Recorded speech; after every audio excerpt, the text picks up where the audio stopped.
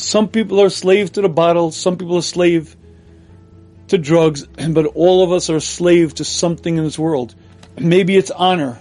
I have to have my name up in lights. I have to have a lot of money so people should know me.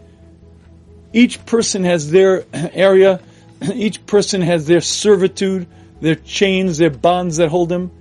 And it's only when you're able to step away, and it's only when you're able to sort of breathe the fresh air that you can recognize how enslaved you were.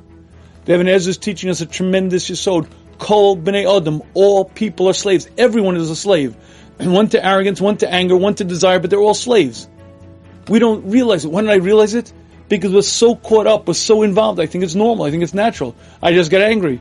I'm just jealous. That's my nature, just the way it is. And it's not until you can step away and realize how enslaved you are, how miserable your life is. It's not until you do that you can recognize then how much it's controlling you. And then when you understand that if I don't work on this, that's me forever, and then you finally have the motivation, you recognize, I can't do it. And from that sense of desperation, you crawl out to Hashem, please help. You have to be prepared to do the work, but I recognize that I can't do it alone. Hashem, please help. Hashem helps guide you, and you grow level after level. And ultimately then you live the life that a Jew is supposed to live. Happy, free. Life will have its ups and downs. There'll be turmoils, there'll be things. But you're a man who's free. A man with direction. A man with purpose in life. A man who's not shackled. Yes, there'll still be temptations and you'll still have to work.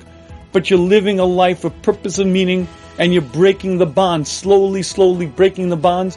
And there's no greater simcha and no greater joy. Because that's what Hashem put us on the planet to do.